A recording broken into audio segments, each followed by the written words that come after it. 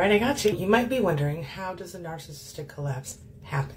Why does it happen? Almost inevitably, a narcissistic collapse happens because there's a narcissistic crisis. So what does that mean? Similar to a midlife crisis, but not exactly. The narcissist feels powerless, they feel rejected, they feel unworthy, and this feels like hell to them. The ultimate narcissistic injury. Interesting thing here is, it's not just like they break up with someone or someone leaves them. Sometimes the loss of supply might just be because their main source of supply is going on a trip or going away from the home or whatever. And so when they aren't getting that supply, or even the idea that they might not have that supply for a period of time, they're devastated, they can't handle it. They will be depressed, they will feel lonely, they will feel anxious.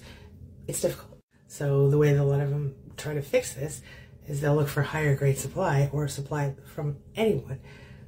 Sometimes it doesn't happen, and then we have the collapse. Let me know if you want to know more.